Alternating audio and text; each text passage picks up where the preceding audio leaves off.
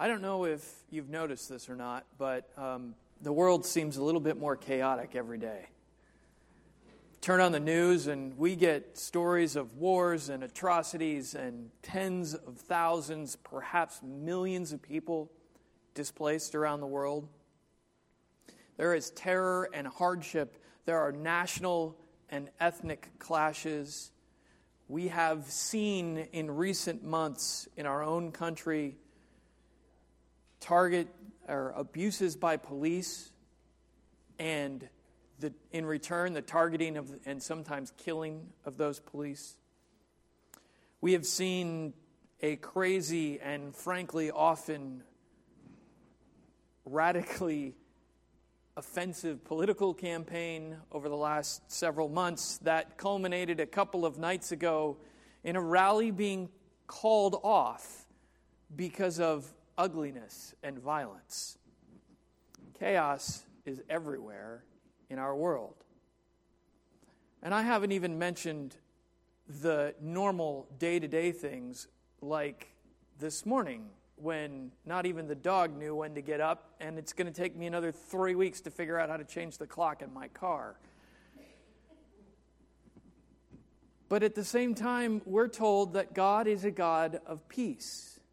Jesus says in John 14:27, "Peace I leave with you, my peace I give to you. I do not give to you as the world gives. Do not let your hearts be troubled, and do not be afraid."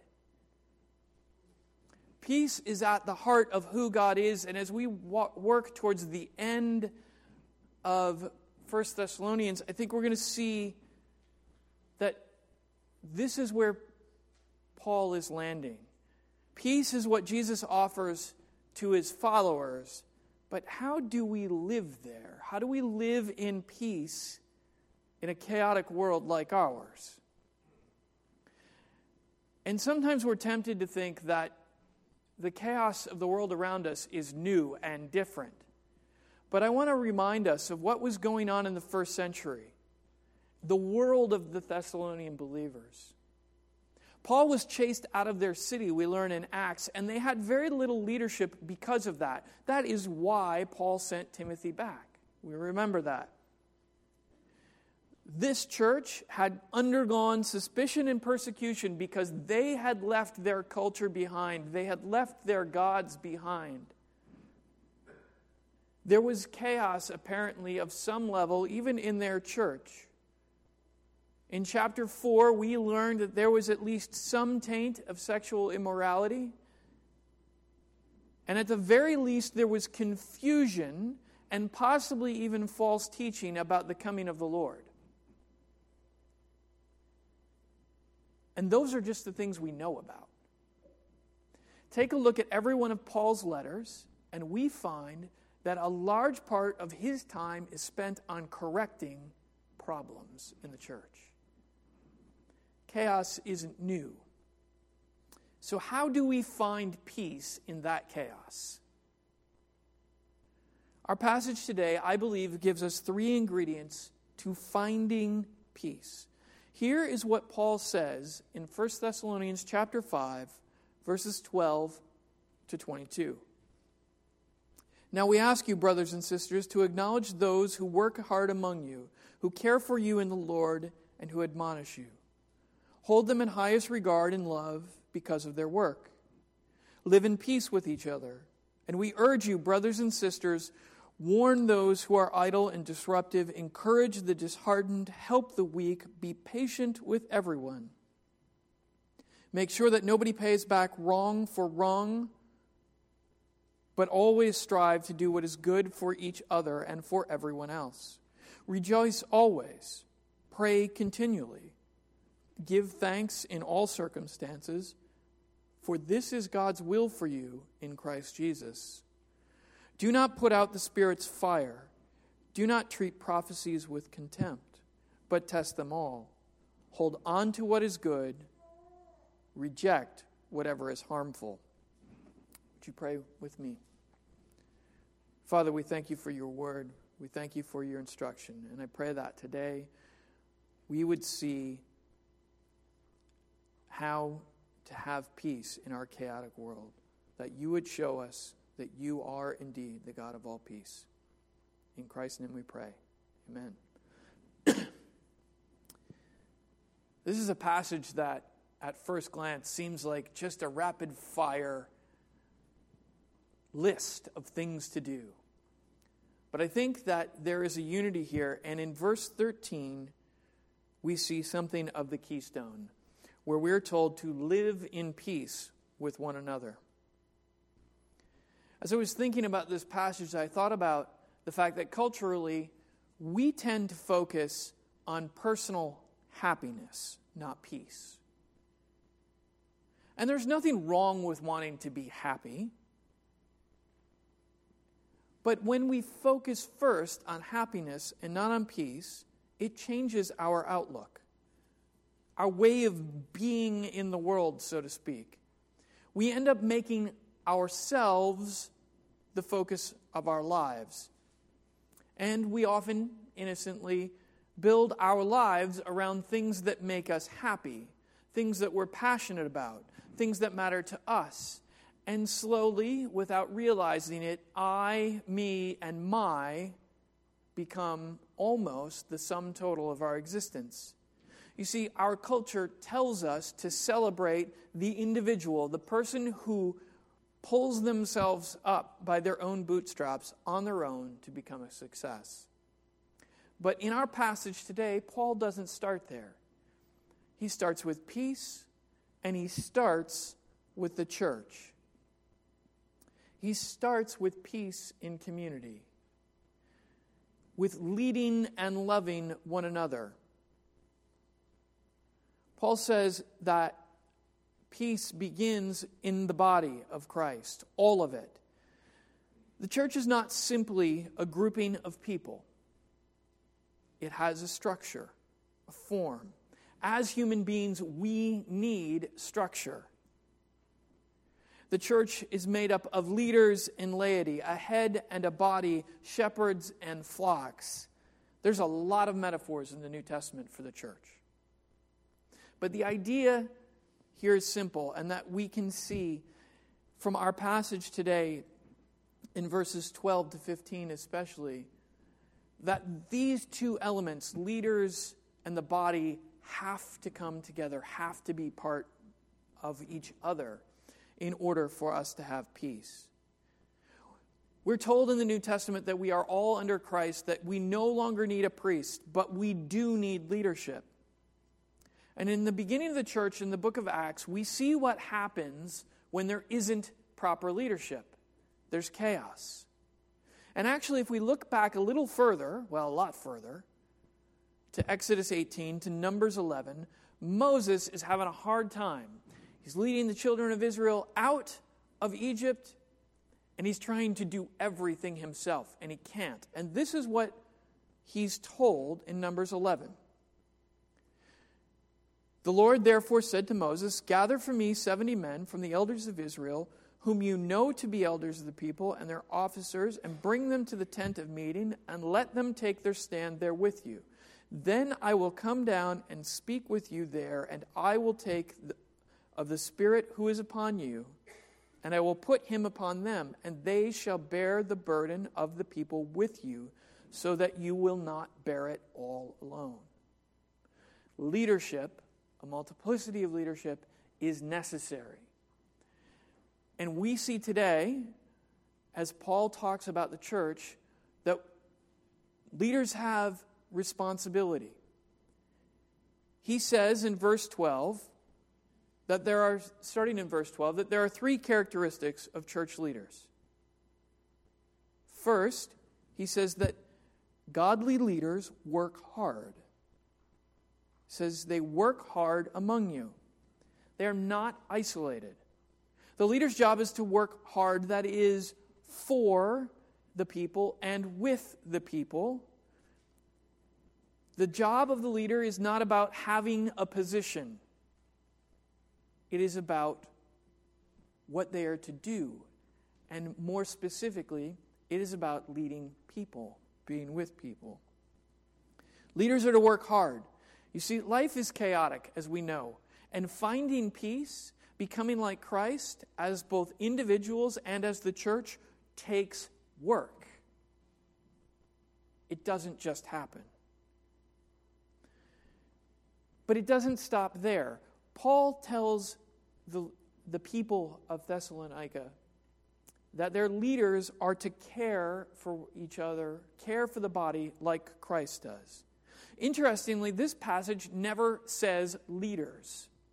It never says elders or shepherds or bishops, all of those normal words that we think of when we think of the leadership of the church. And different translations handle this a little bit differently. Some say leaders, others those who are over you, or those who care for you. Why so different? Because this word itself that's used here means to stand before or to stand in front of. And the way that it was used in the ancient Greek world was interesting. It does designate a position. It does indicate the elders and all of the different ways that this is translated.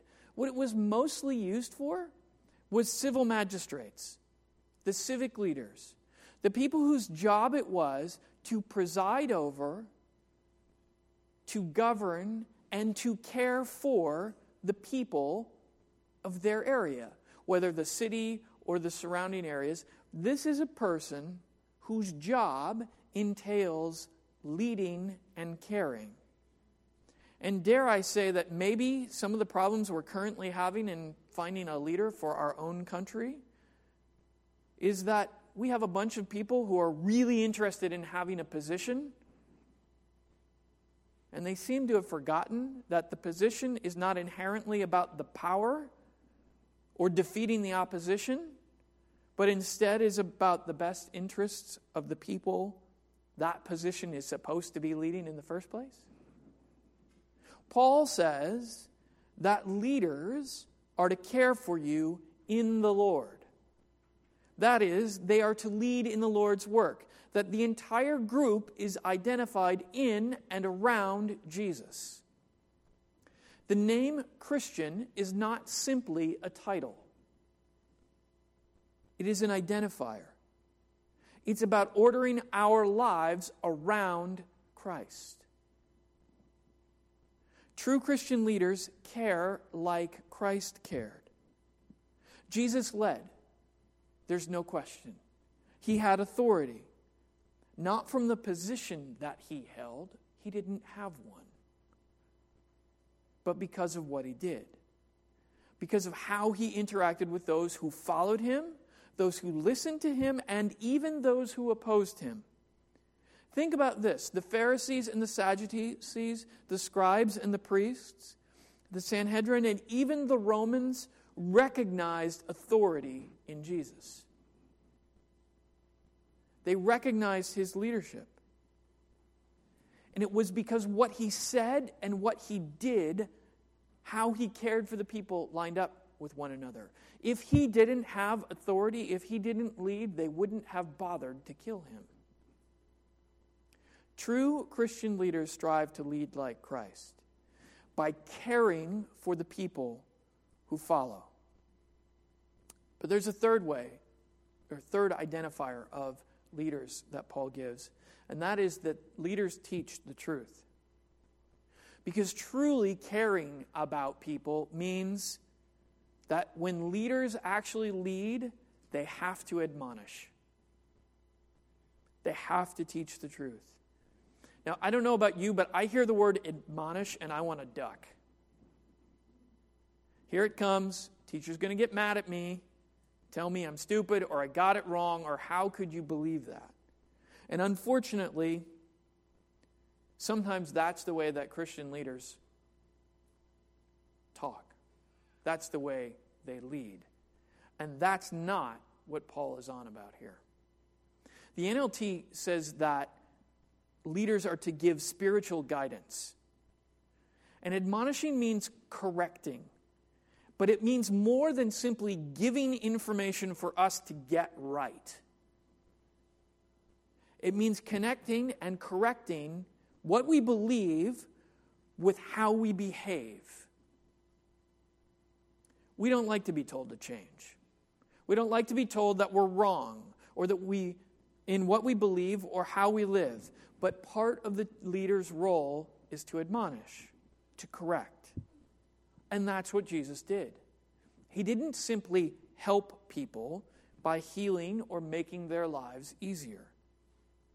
He encouraged, he confronted, and he challenged them to change their ways. Mark tells us that the message of Jesus was repent and believe. Repent means stop living the way you're living, change the way you're living, follow after me.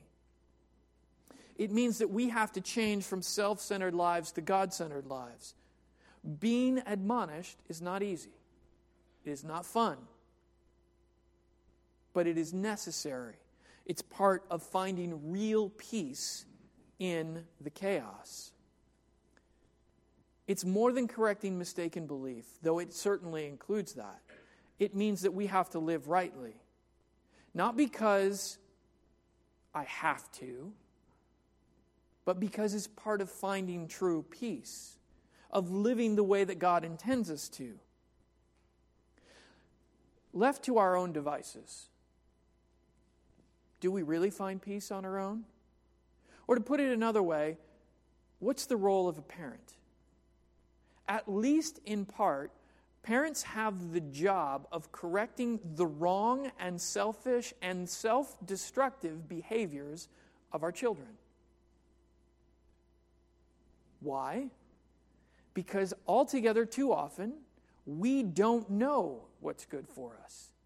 And the choices we make lead to disharmony. They lead to the opposite of peace. And it's the job of the leader to point us back toward, to admonish, that we would follow Christ. But all combined in this discussion of Paul's on leadership in chapter 5, we also see the body's role, how we are supposed to respond. You see, leaders can't do their job, and they can't fulfill what God has called them to do if the body doesn't fulfill its role. I watch hockey a lot. I watch every Blackhawks game. Eddie Olczyk is one of the main announcers for the Blackhawks, and one of the things that he says all the time, he talks about role players. Role players are the guys on the team that don't have the name. They're not the best players, but he says they have two jobs: accept and execute. That's what they have to do. They have to accept their role and do it to the best of their ability. And winning teams in hockey require role players. Not tolerate, not get along with, they need them in order to succeed. And the body of Christ is sort of like that. If everyone's a leader, guess what? Nothing gets done. We need everyone. And the body of Christ, in this passage, we see, has to do several things. The first, as we look at what Paul says about leaders, is the body has to recognize, respect, and love godly leaders. Sometimes, I think, especially in our culture, we're sort of like a conversation that happened in one of the early episodes of The Simpsons, way, way, way back when. Homer says, okay, look, my boss is going to be at this picnic, so I want you to show your father some love and or respect. Lisa says, tough choice. Bart says, I'm picking respect. Before anything else, before he describes what leaders are supposed to be like, in verse 12, Paul says the body is to respect or honor our leaders. And he goes on in verse 13 to say that we should hold them in high regard or esteem, and he connects that immediately to the way we do that. It's not because of the position. It's not because we have to begrudgingly or anything like that. He says that we are to do it in love. We are to love those who lead us. We are to combine honor and respect. and love. And we don't get to be like Bart and Lisa and try to separate the two. The leader is supposed to have those characteristics that we talked about already, and we're to recognize that position and authority, respect, and love them for it. We can't separate any of those things. The way that the leader leads or the way that we respond, those things, if you look at this passage, are all put together. And when we try to separate them out, we end up with something like this. I'll follow you if you do your part. I'll love you if you love me the way that I want to be loved. Or I'll listen to you or I'll care for you if you listen to me. And when we do that, we get into trouble and we get chaos in the very place where peace is supposed to reign.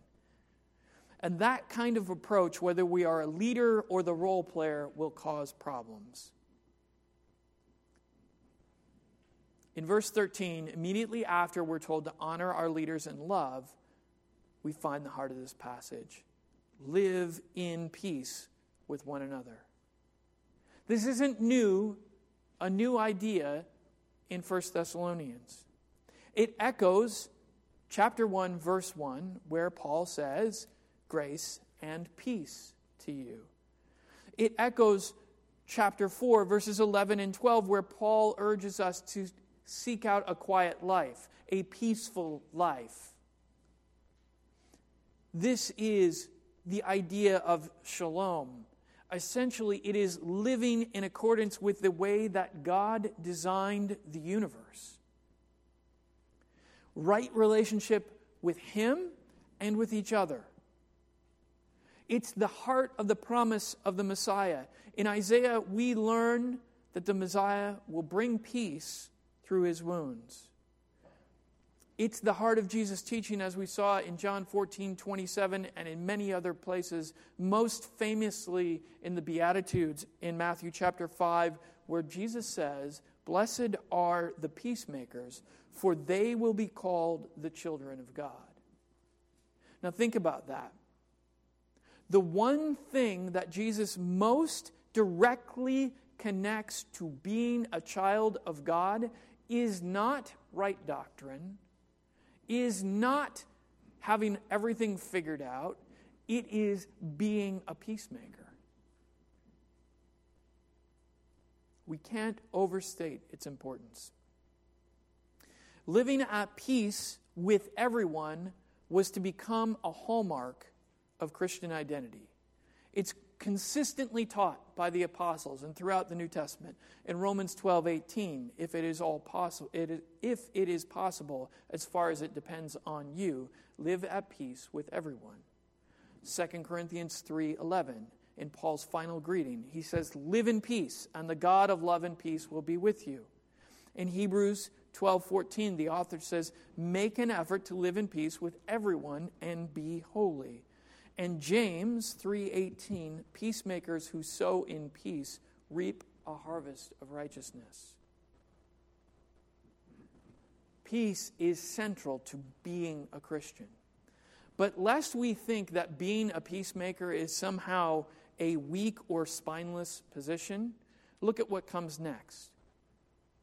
We are to warn when sin overtakes. Remember, this is a discussion about behavior within the church, not of the church telling the world what to do. Not only are leaders to admonish, but Paul says believers are to warn those who are idle and disruptive. Perhaps your translation says lazy. That word means disruptive. Perhaps, we're not exactly sure, it refers to the fact that because people expected Jesus to return, as we talked about a couple weeks ago, they stopped working. And they were taking advantage of those in the congregation who had more wealth. Men like Jason from Acts 17, who was a benefactor. In any case, we need to remember Paul's instruction in chapter 4, verses 11 and 12, to work hard. And to the reminder that he just gave, that the leaders work hard among you. In 2 Thessalonians chapter 3, verses 6 and 7, we're going to see that there were some in the Thessalonian church who were idle.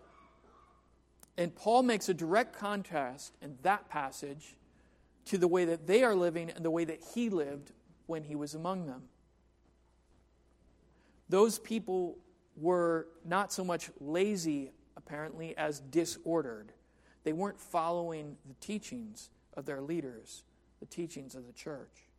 See, as believers, we have a responsibility to correct one another when we fall into sin. Not to gloat, not because we're better than someone else, not because, or to be busybodies, as Paul says in 2 Thessalonians 3, but because peace sometimes requires hard conversations.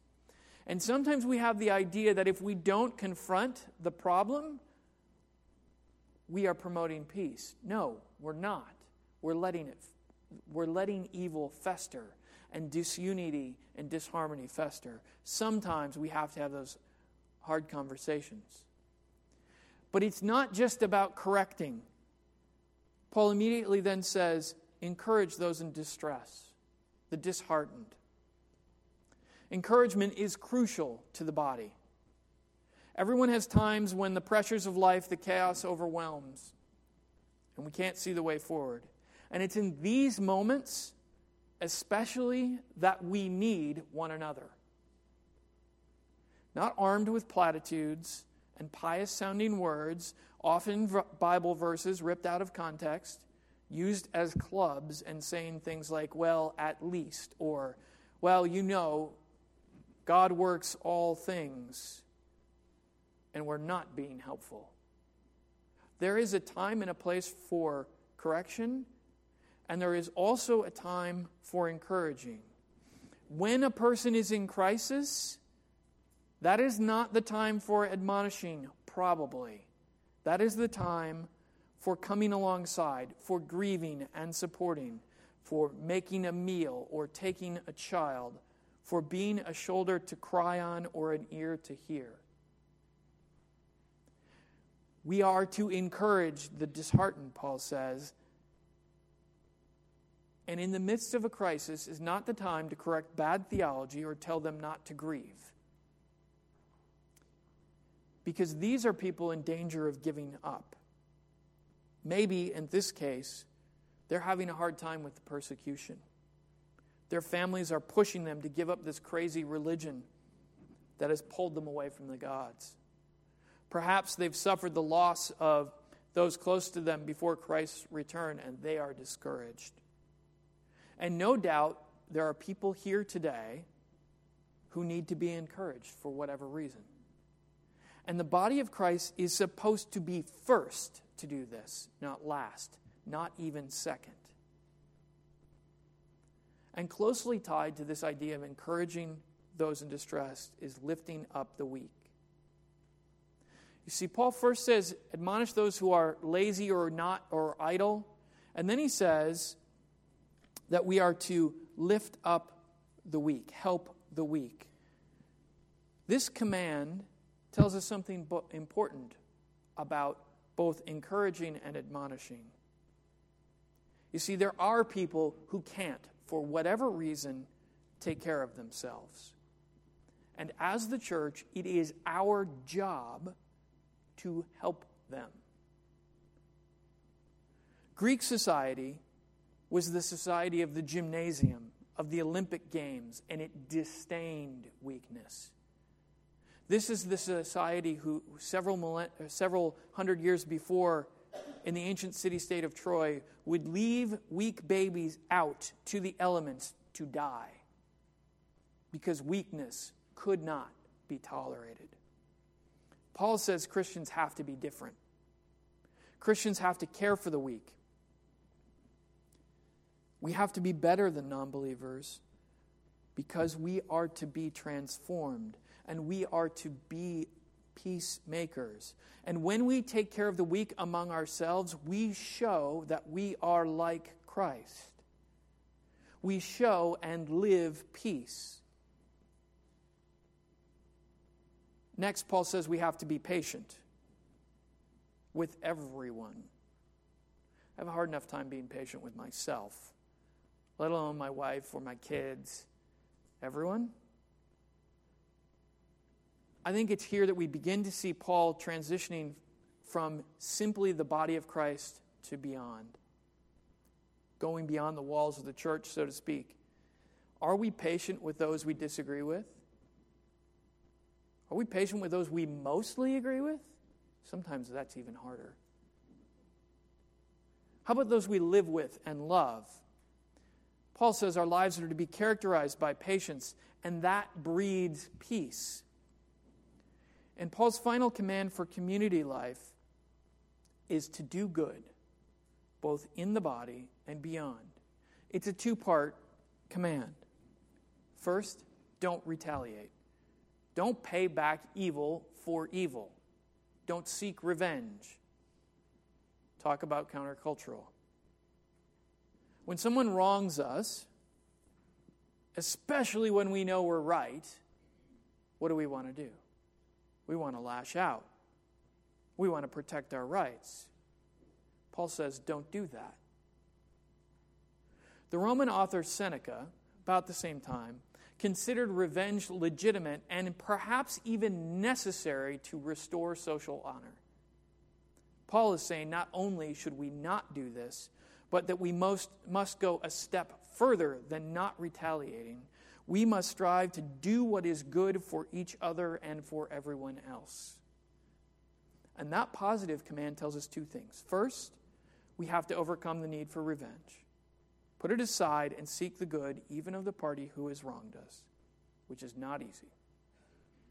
But it's necessary for peace. And second, when we seek the good of others, even that person who has wronged us, it spills over. Think about it this way. Throughout history, we see the consequences of revenge. Look at the years and decades of troubles in Northern Ireland. Look today at the constant back and forth between Palestinians and Israelis. Revenge escalates, doesn't promote peace, and it doesn't solve anything. But when we seek the good of everyone, even those who have wronged us, even those outside the church, those who don't like us, don't agree with us, when we promote peace to all, we show ourselves to be peacemakers, the children of God. But peace is not just a matter of our relations within the church. It is also a matter of our internal selves, of living in God's will. Many Christians agonize over the idea of what is God's will for my life. This happens especially, I think, when we are in our teen years, in our early 20s. And by it, we mean, what should I do with my life? What job should I have? Who should I marry? It's natural. But when we start there, when we focus on what is fulfilling to me, we're never going to find what we're looking for. We're always going to be left wanting more. What do verses 16 to 18 tell us?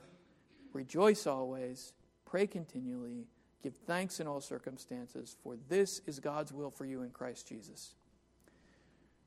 Starting sort of backwards in verse 18, God's will for you in Christ Jesus. This is the primary calling of the Christian.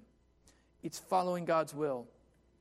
Gene Green, in his commentary on 1 Thessalonians, writes this: God's will in Christ Jesus would not be God's will as demonstrated in Jesus' life or be made known by Jesus.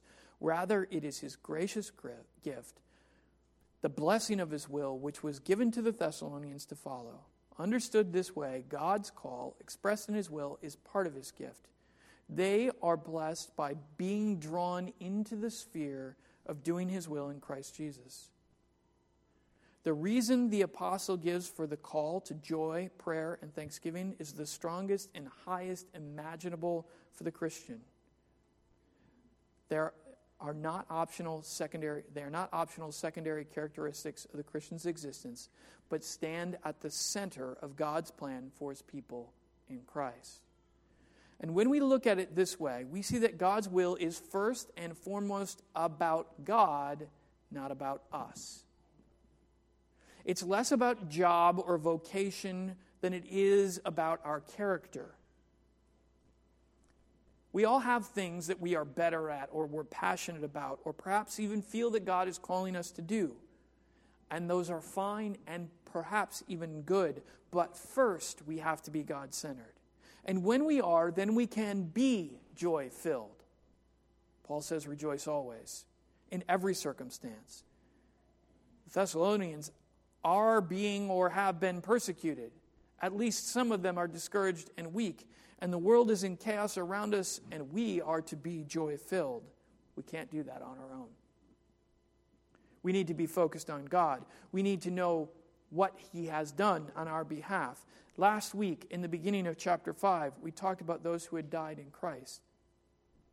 That we can trust God with them. And that we are not to grieve as the pagans do, as we heard a couple of weeks ago. Why? Because we know the joyful reality that God has for us, and we can trust Him to be working for our best. I would add that true joy is infectious. If you want to turn around a room, you want to show the love of God and promote peace, be joyful and watch what happens. We all know that person who kind of exudes joy. What do they do?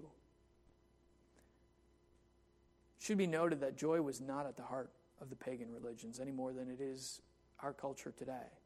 Joy made Christians different.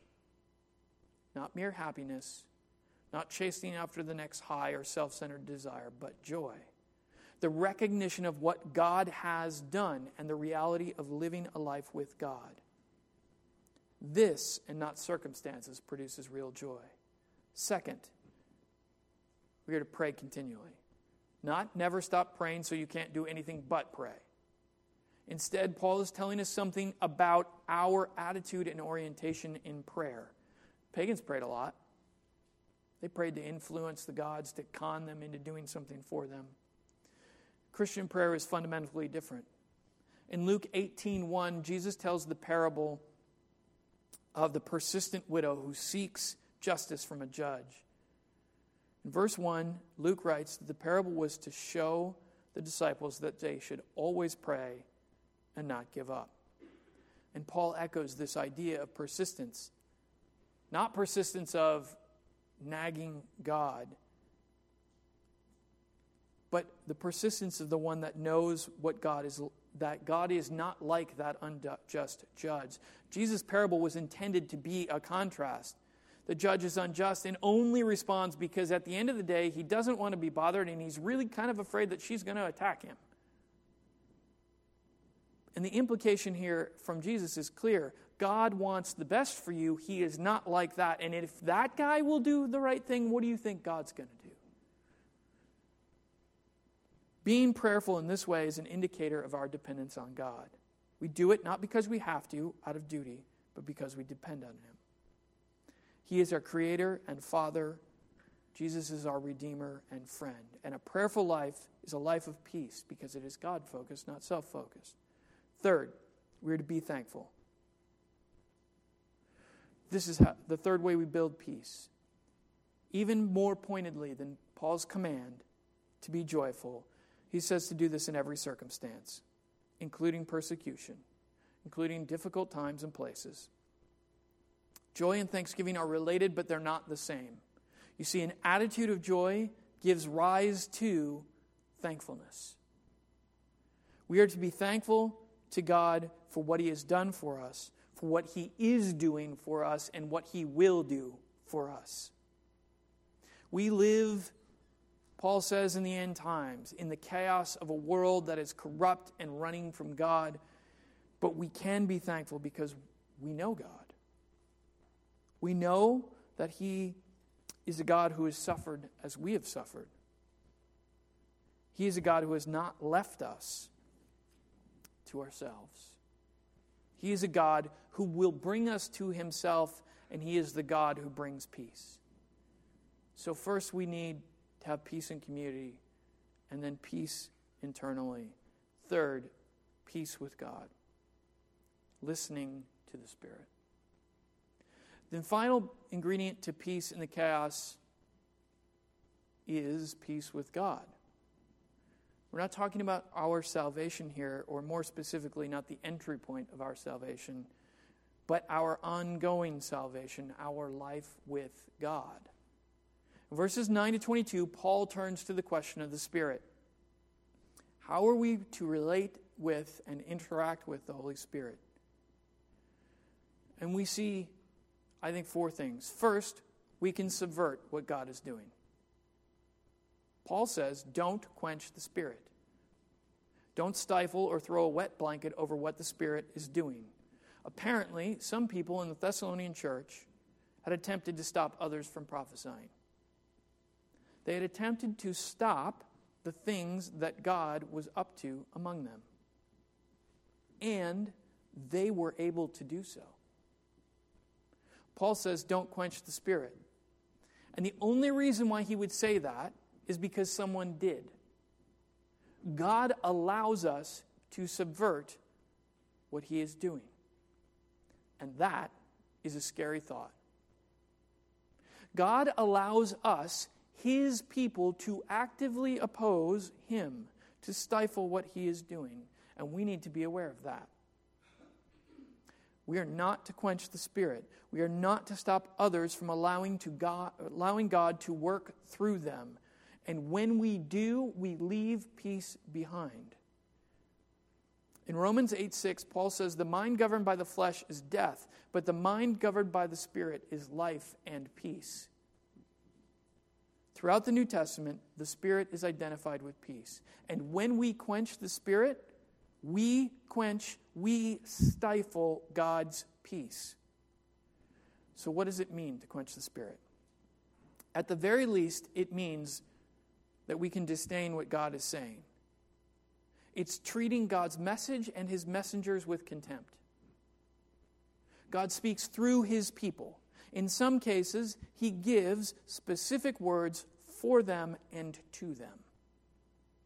Today, we typically identify prophecy specifically with end times, end of the world stuff, with dates and times and four horsemen of the apocalypse and blood moons and the charismatic movement and prosperity theologians. And frankly, this is a subject I normally stay away from because I'm tired of the abuses. But it is real. It is a part of our faith. We can't just leave it behind.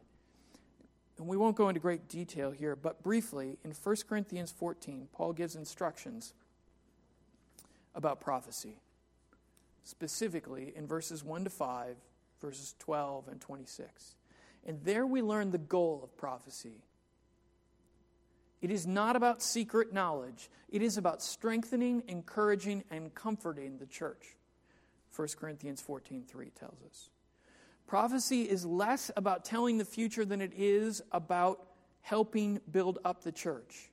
It is about God's word for us and how we are to live in the here and now. And throughout Scripture, prophecy is both real and a revelation directly from God. In the New Testament, we know that Paul and Silas, who wrote this letter, and others, were considered prophets. We know that Paul allowed it, prophecy allowed it, and in this case, encouraged true prophets to be part of Christian worship. There is nothing in Scripture that we can point to that says prophecy's gone.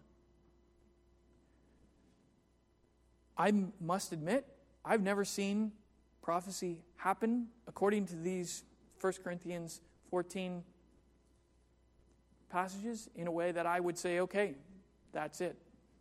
And Christians today disagree over the nature of what the prophetic gift is. Did it cease or not?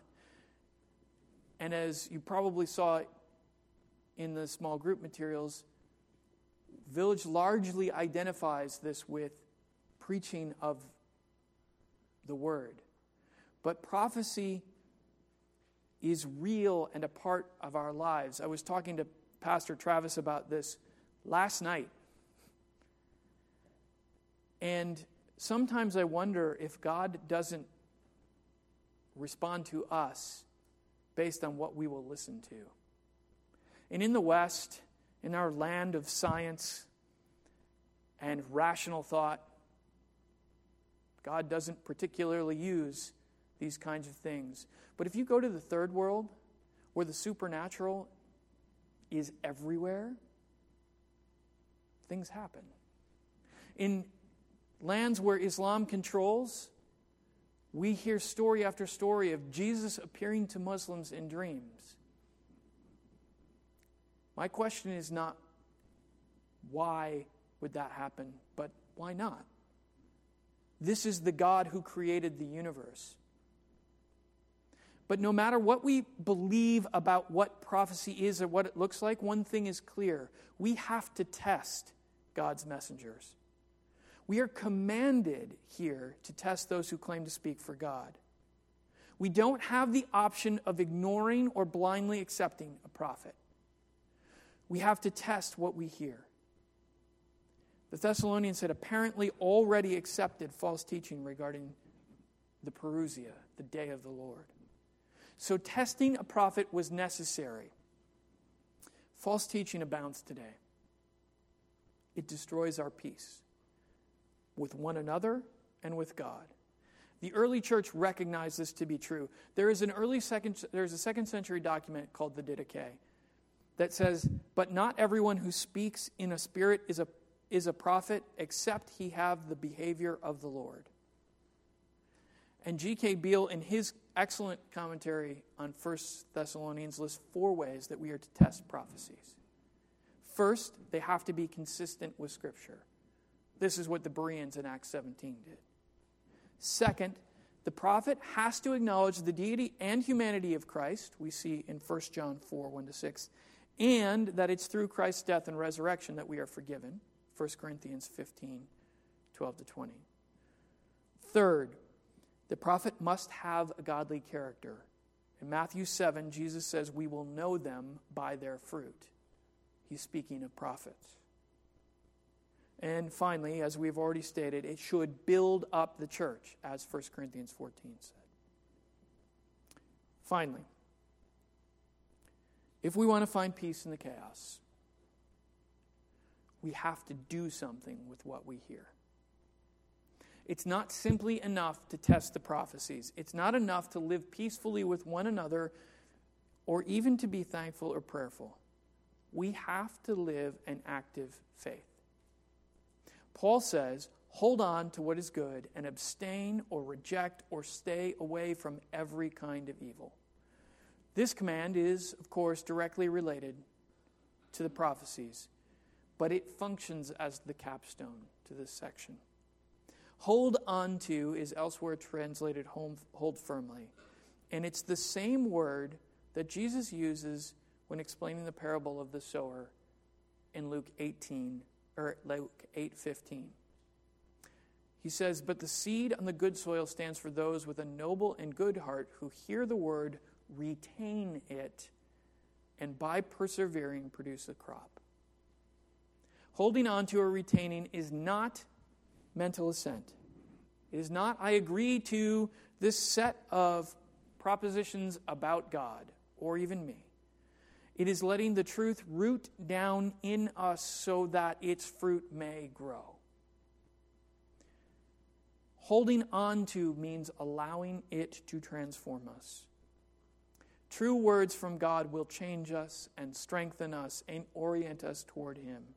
And when we hold on to the words of the Spirit, we sow peace in our lives and those around us. The flip side, of course, is that we have to reject evil. In this case, most specifically, these false prophecies. Those words claim to be from God. They sound good, even pious, but they draw us away. They can take any of 100 different forms, and we have to reject them. Separate from those false prophets. Belief is not simply agreeing to propositions or statements about God or humanity or even our very salvation.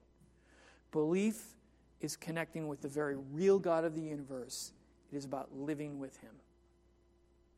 True belief produces peace, a peace that cannot be stopped by the chaos of the world around us.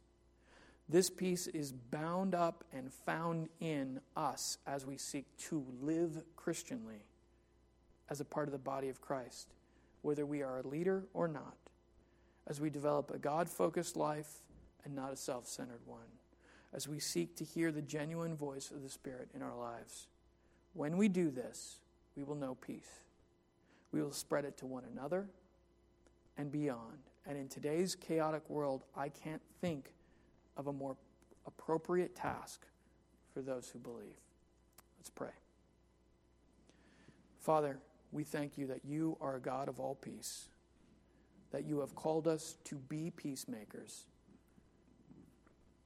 Please help us to live in light of that today and in the coming days. In Christ's name we pray. Amen.